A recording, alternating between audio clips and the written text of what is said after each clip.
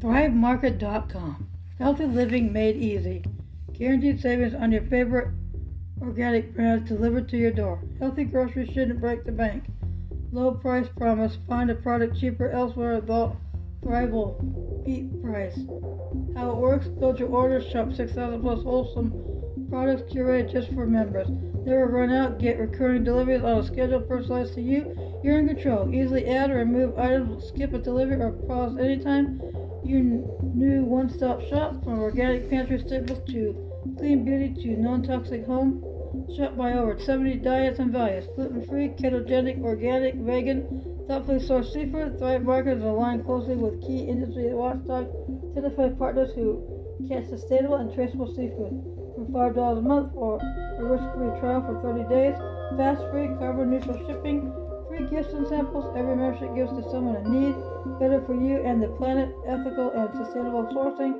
Carbon-neutral shipping. Zero waste warehouses and recyclable, compostable packaging. Thrive also gives. Every annual membership sponsors a free one for a family in need. Thrive's mission is to help make organic foods more accessible.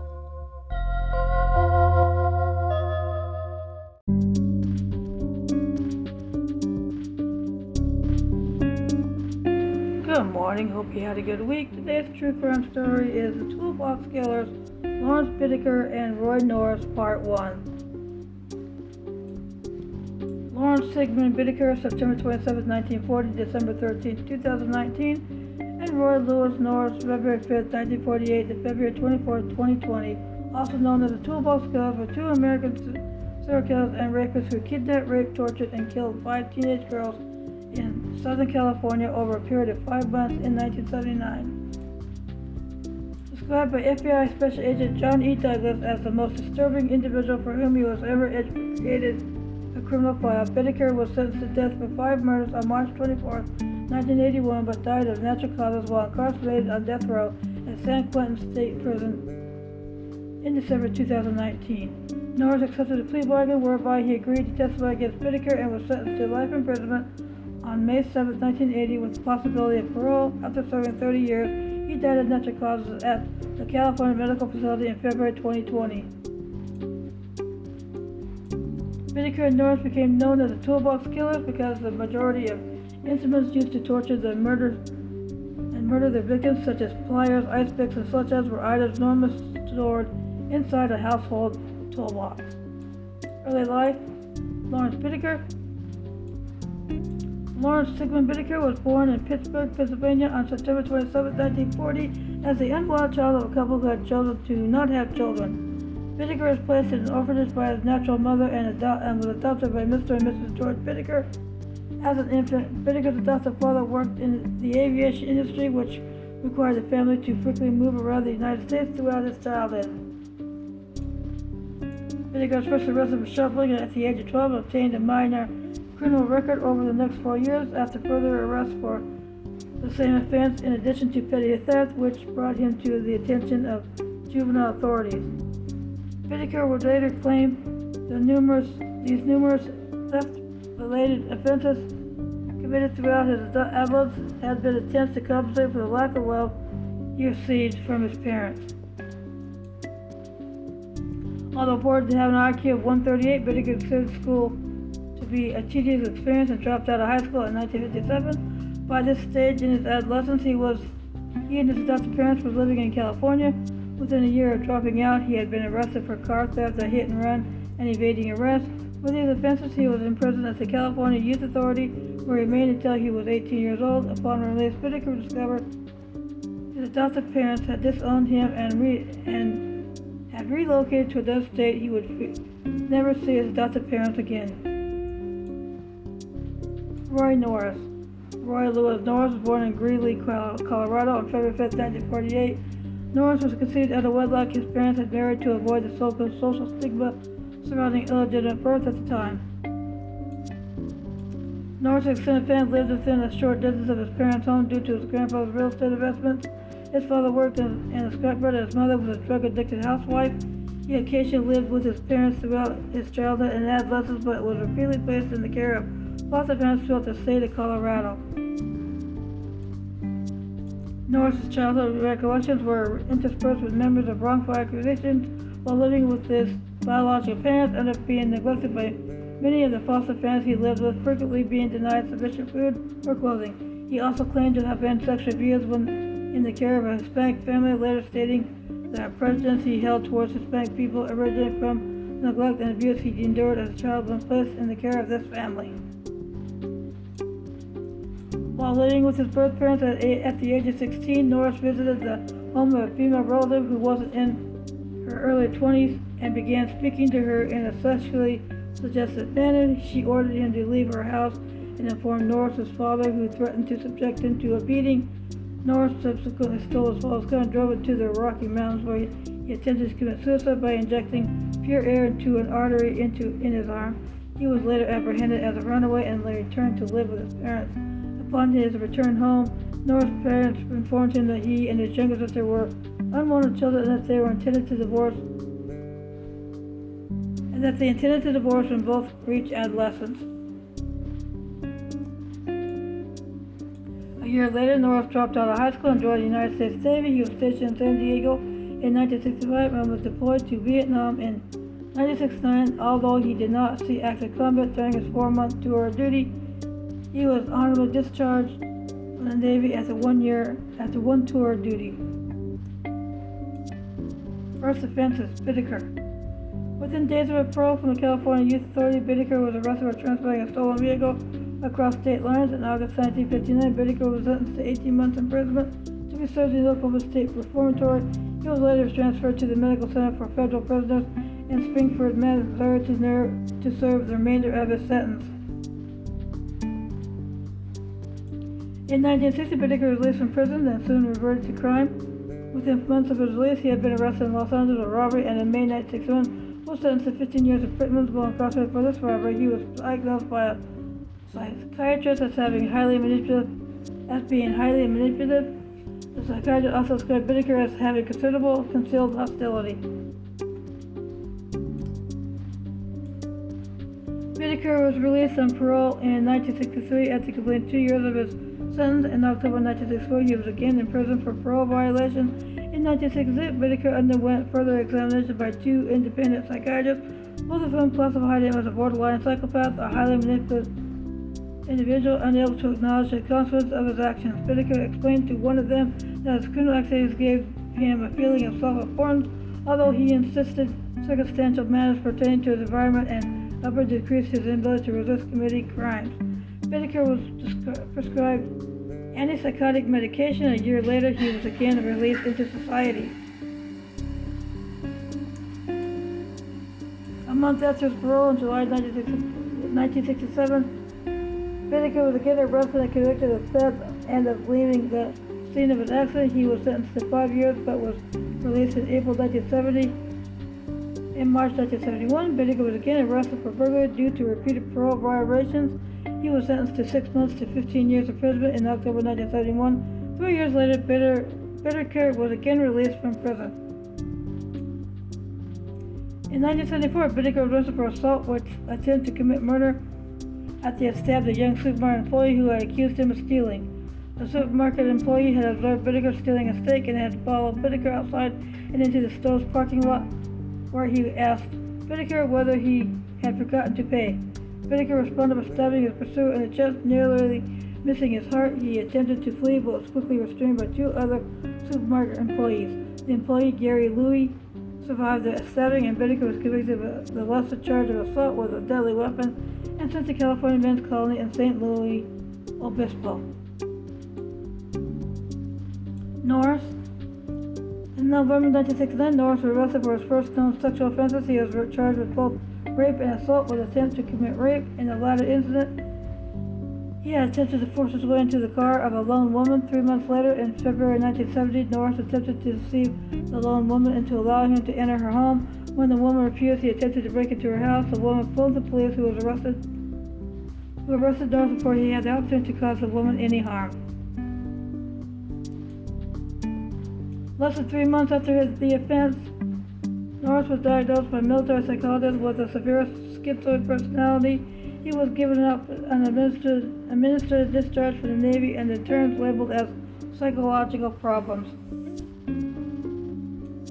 In May 1970, Norris, on bail for his latest offense, attacked a female student whom he had been stalking on the grounds of the San Diego State University campus. Norris repeatedly struck her on the back of the head with a rock until she slumped to her knees before he repeatedly beat her head against the sidewalk as he knelt upon her lower back. Shortly thereafter, Norris was charged with assault with a deadly weapon. He was committed to a total of 5 years of imprisonment at the Atascadero State Hospital, where he was classified as a mentally disordered sex offender. Norris was released from the Atascadero State Hospital in 1970 with 5 years probation, having been declared by doctors as an individual who was of no further danger to others. Just 3 months after his release, Norris approached a 27-year-old woman walking home from a restaurant in Redondo Beach and offered her a ride on his motorcycle. When she declined, Norris parked his motorcycle and grabbed the woman's scarf, twisting it around her neck before informing her he was intended to rape her and dragging her into the nearby bushes. Fearing for her life, the woman did not resist the rape. Although the rape was reported to police, they were initially unable to find the perpetrator. However, 1 month later, the victim observed Norris's motorcycle and noted the license number, which she immediately gave to the police. Norris was arrested for the rape. 1 year later, he was tried and convicted for this offense and sent to the California Men's Colony at San Luis Obispo. While incarcerated at the California Men's Colony, Norris met and befriended Bittaker. Acquaintance: Bittaker and Norris initially became loosely acquainted in 1987, 1 year after Norris arrived at San Luis Obispo. Bittaker's initial impression of Norris upon his arrival at the California Men's Colony was that he was a savvy individual who largely associated with hardened criminals from motorcycle ganging, in addition to dealing in contraband drugs. The pair gradually became more closely acquainted and began talking in friendly terms when Norris taught Bittaker how to construct jewelry. According to Norris, Bittaker saved him from being attacked by fellow inmates on at least 2 occasions. By 1970, the pair had become close acquaintances, discovering they shared a common interest in sexual violence and misogyny, with Norris also divulging to Bittaker the biggest stimulation for him was of seeing a frightened young woman, adding this was the primary reason he had amassed a lengthy record for sexual offenses. Bittaker, who is not known to have committed any sexual offenses prior to his meeting Norris, himself divulged to Norris that if he ever raped a woman, he would kill her so as not to leave a witness to the crime. When alone, the pair regularly discussed plans to assault and murder teenage girls once they were freed. This shared fantasy evolved into an elaborate plan to murder one girl of each teenage year from 13 to 19. The pair vowed to become reacquainted once they were released. Bittaker was released from the California Men's Colony on October 15, 1978. He returned to Los Angeles to film work as a skilled machinist.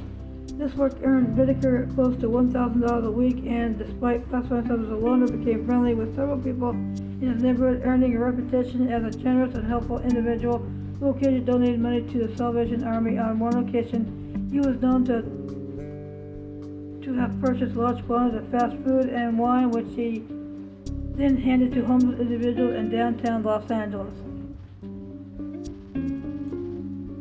Bittaker was particularly popular among the local teenagers and later admitted the primary reason he always had beer and marijuana at the Burbank Hotel was that his residence would remain a popular place for teenagers to socialize. 3 months after Bittaker was released from the California Men's Colony on January 15, 1970, Norris was released from prison and moved into his home in Redondo Beach. He soon found employment as an electrician in Compton. Shortly thereafter, he received a letter from Bittaker. In late February, the pair met at a hotel, rekindled their plan to kidnap and rape girls. In order for the pair to be able to successfully abduct teenage girls, Bittaker decided they would need a van as opposed to a car. With financial assistance from Norris, Bittaker purchased a silver 1977 GMC cargo van in February 1979. The vehicle was windowless on the sides and had a large passenger side sliding door. According to Bittaker, When reviewing the sliding door, he realized that he or Norris could pull up to a teenage girl real close and not have to open the doors all the way. Bittaker and Norris would nickname this van Murder Mac. Murders. From February to June 1979, Bittaker and Norris picked up over 20 female hitchhikers. The pair did not assault these girls in any manner. These practice runs were merely a way for them to develop ruses to lure girls into the vans voluntarily and discovering secluded locations. In late April, the pair discovered a secluded fire road located in the San Gabriel Mountains. Bittaker broke the locked gate to this fire road with a crowbar and replaced the lock with one he owned. Lucinda Lynn Schaefer. Bittaker and Norris killed their first victim, 16-year-old Lucinda Lynn Schaefer, on June 24, 1979. Schaefer was last seen leaving a Presbyterian church meeting in Redondo Beach. In his written accounts of the events of this day, Bittaker stated he and Norris first finished constructing the bed the pair had installed in the rear of the van, beneath which they placed tools, clothes, and a cooler filled with beer and soft drinks. At approximately 11 a.m., the pair drove to the beach area, drinking beer, smoking grass, and fun of girls. We had no set routine.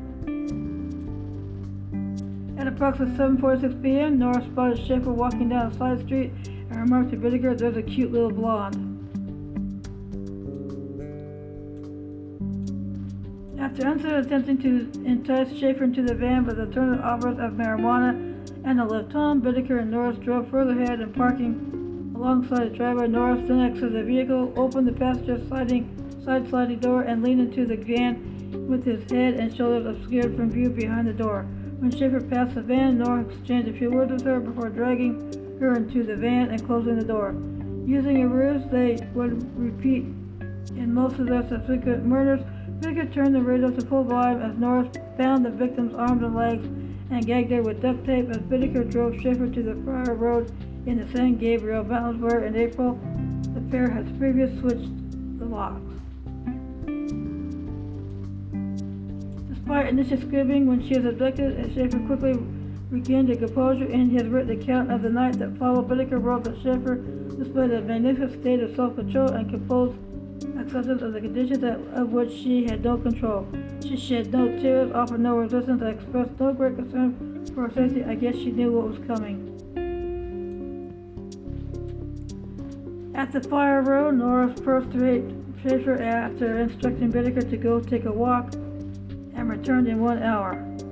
Upon returning to the van, Bittaker similarly raped the girl in Norris' absence. Upon the second occasion in which she was raped by Norris in Bittaker's absence, Schaefer asked him whether they intended to kill her, to which Norris replied no. In response, Schaefer requested to be allowed time to pray before she was killed, if that was Bittaker and Norris' intention. In the subsequent accounts of the actual murder, Bittaker and Norris gave differing accounts as to who argued or whether they would kill her rather than release her. Each stated that the other argued that they should kill her. In any event, Schaefer pleaded for only a second to pray before Norris attempted to manually strangle her.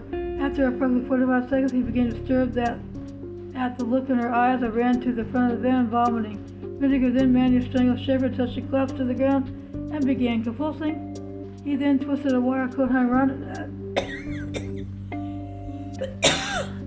her neck and with vice grip pliers until Schaefer's convulsions ceased. Schaefer was denied a request to pray before Bittaker and Norris killed her. Schaefer's body was wrapped in a plastic shower curtain and thrown over a steep canyon Bittaker had selected. According to Norris, after Bittaker had thrown Schaefer over the canyon, Bittaker assured him the animals would eat her up so there wouldn't be any evidence left. Andrea Joy Hall. On July 8, 1979, 2 weeks after the murder of Schaefer, Bittaker and Norris got 18-year-old Andrea Joy Hall hitchhiking along the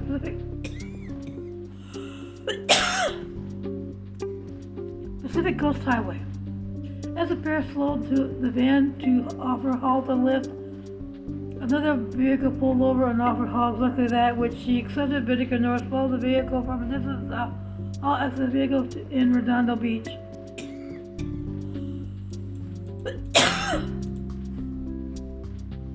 On this occasion, Norris hid in the back of the van in order to follow to thinking Bittaker was alone.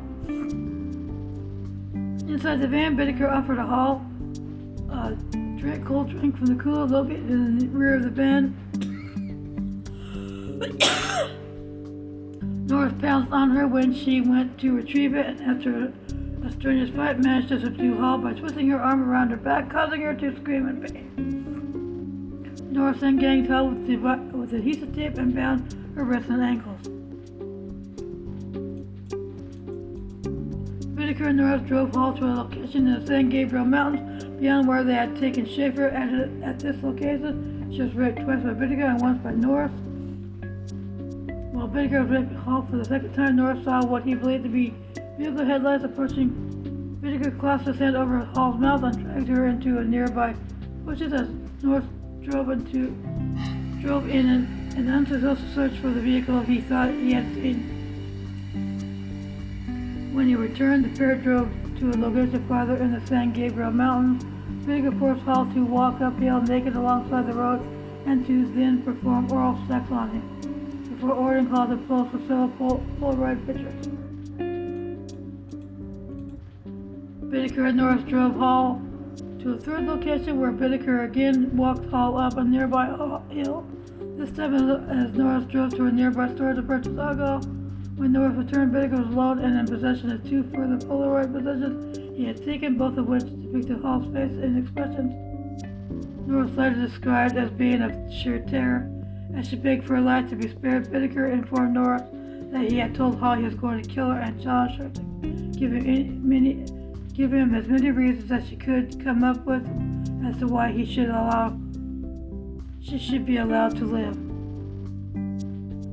Before thrusting an ice pick through her ear into her brain, he then turned her body over and thrust the ice pick into her other ear, stomping on it until the handle broke. Bittaker then strangled her before throwing her body off a cliff.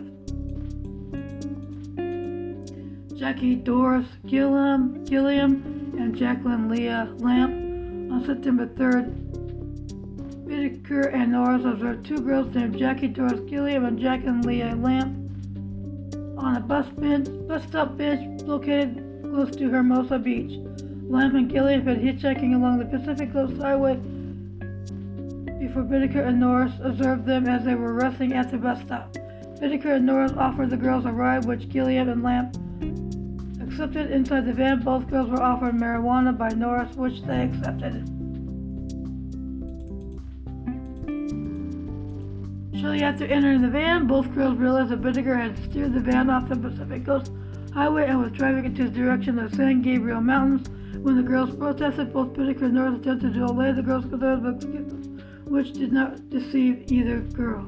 Lamp, aged 13, attempted to open the sliding door, whereupon Norris hit her on the back of the head with a bag filled with lead weights, briefly knocking her unconscious before overpowering 15-year-old Gilliam. As he began to bind and gag Gilliam, Lamp regained conscious and again attempted to flee the van, whereupon Norris twisted her arm behind her back and dragged her back into the van. As this struggle ensued, Bittaker, noting the girl's struggle was in full view of potential witnesses, stopped the van, punched Gilliam in the face, and assisted Norris in finishing binding and gagging the two girls.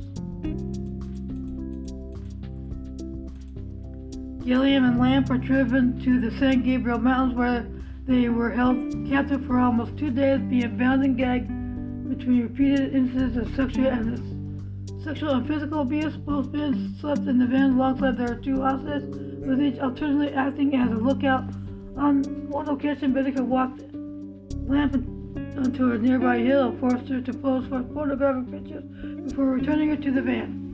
Bittaker also asked Norris to take several Polaroid pictures of himself and Gilliam, both nude and clothed. In the first of 3 instances in which Bittaker raped Gilliam, he also created a tape recording of himself raping her, forcing the girl to pretend she was his cousin and informing Gilliam to feel free to express her pain.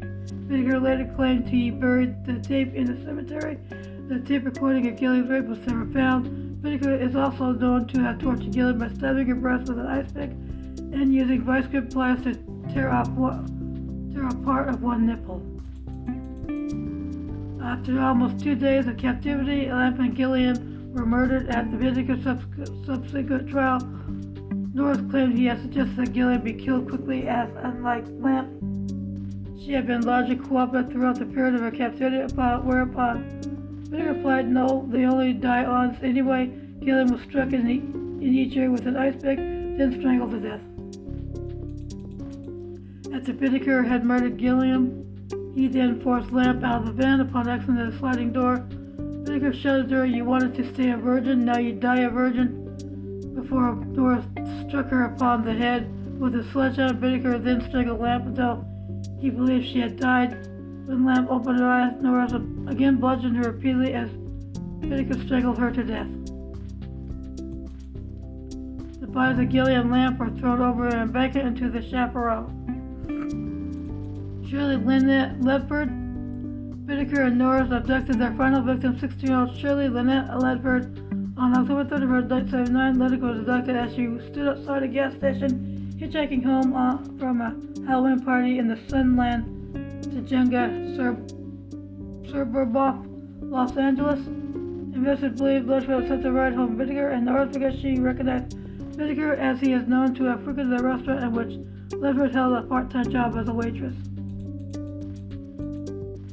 Upon accepting the offer of a lift home and entering the van, Ledford was offered marijuana by Norris, but she refused. Bittaker drove the van to a secluded street, whereby Norris drew a knife, then bound and gagged Ledford with construction tape.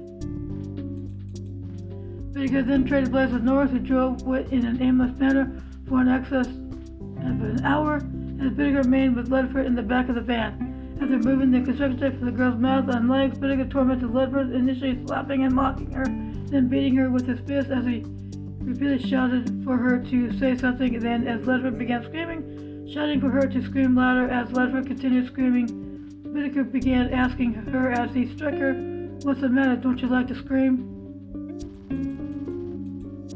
As Ledford began to cry, she pleaded. Bittaker said, "No, don't touch me." In response, Bittaker again ordered her to scream as loud as she wished, then began alternately striking her with a hammer, beating her breast with his fist, and torturing her with fires both between and throughout the incidents where he raped and sodomized her. Repeatedly, Ledford can be heard pleading for the abuse to cease and making statements such as, "Oh, no, no." He says sounds of Bittaker are totally extracting either the sledgehammer or the pliers from the toolbox can be heard on tape recorder. He had switched on after entering the rear of the van. Norris later described hearing screams, constant screams emanating from the rear of the van as he drove.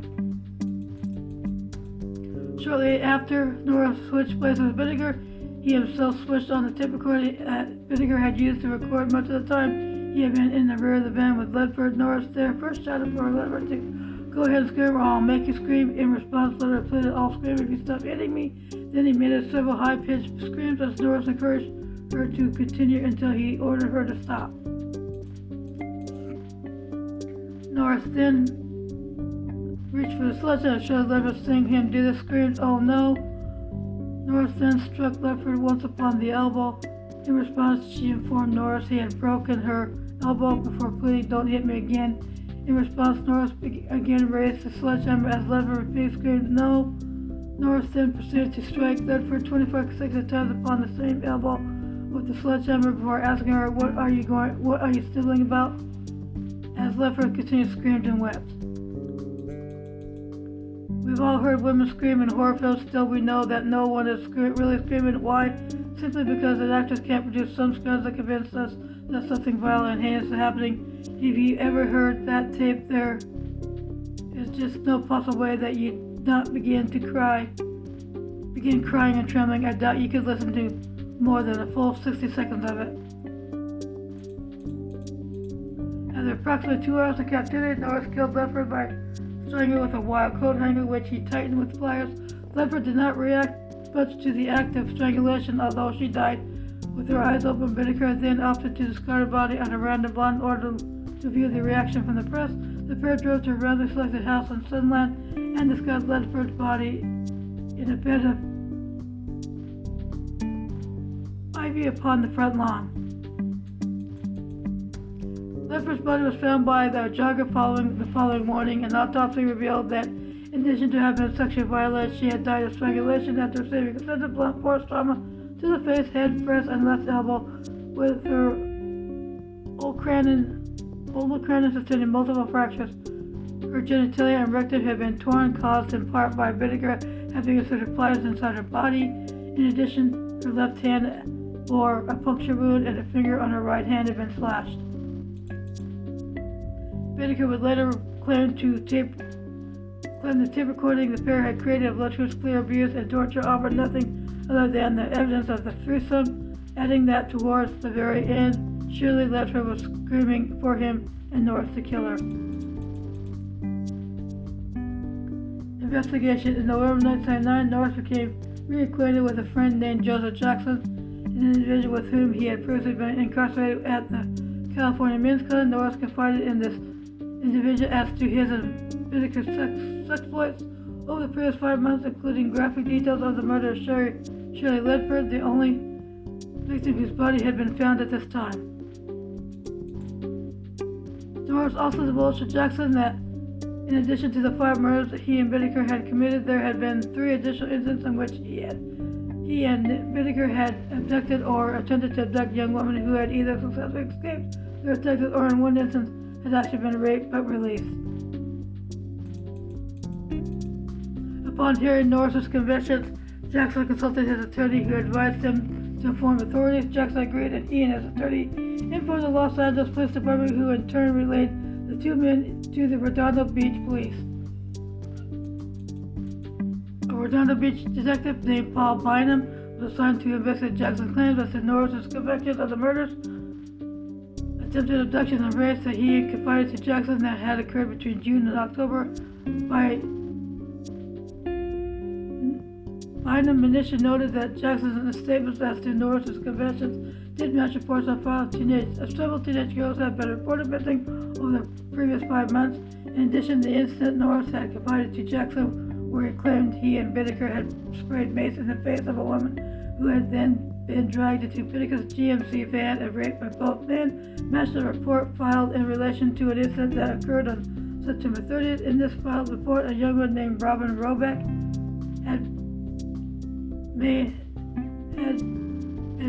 mace sprayed in her face before being dragged to the van and raped by 2 Caucasian men in the mid-30s before being released. Although Robeck had reported the abduction and rape to police, they had been unable to identify her assailants. Bynum dispatched an investigator to visit Robeck at a residence in Oregon to show her a series of mugshots. Without hesitation, Robeck positively identified 2 photos presented to her as those of the men who had kidnapped and raped her on September 30th. The 2 individuals she identified were Bittaker and Norris. The rest, upon linking Bittaker and Norris to the rape of Robin Robeck, the Hermosa Beach Police released Norris under surveillance. Within days, they have observed his dealing marijuana. On November 20, 1979, Norris was arrested by the Hermosa Beach Police for parole violation. That same day, at the Burbank Motel where he resided, Bittaker was arrested for the rape of Robin Robeck. Although Robeck had been able to identify mugshots of Bittaker and Norris in a police lineup, she was unable to positively identify her assailants. Nonetheless, police had observed Norris dealing in marijuana, whereas Bittaker had been in possession of drugs at the time of his arrest. Both were held on charges of parole violation. The search of Bittaker's apartment revealed several Polaroid photographs which were determined as depicting Hall and Gilliam, both of whom had been reported as missing earlier the same year. Inside Bittaker's van, investigators discovered a sledgehammer, a plastic bag filled with lead weights, a book detailing how to locate police radio frequencies, a jar of Vaseline, 2 necklaces, a later furniture belonging to 2 of the victims, a tape recording of a young woman in obvious distress, screaming and pleading for mercy while being tortured and sexually abused. The mother of Ledford, named by Jackson as being one of the women whom Norris had confessed he and Bittaker had killed, identified the voice on the tape as being that of her only daughter. The voices of 2 men mocking and threatening Ledford in the process for torture and abuse were identified as being Roy Norris and Lawrence Bittaker, also found in Bittaker's motel were 7 bottles of various acidic materials. Investigators would later discover Bittaker planned to use these acidic materials upon their next victim. Inside Norris' apartment, police discovered a bracelet he had taken from Ledford's body as a souvenir. Also found at the home of both Bittaker and Norris were Polaroid pictures of almost 500 teenage girls and young women, most of which had apparently been taken at Redondo Beach and Hermosa Beach, with others taken by Bittaker at a Burbank High School. Most of the pictures had been taken without the girls' knowledge or consent. Thanks for listening to this true crime story. Stay tuned for the second part. Have a good week and stay safe.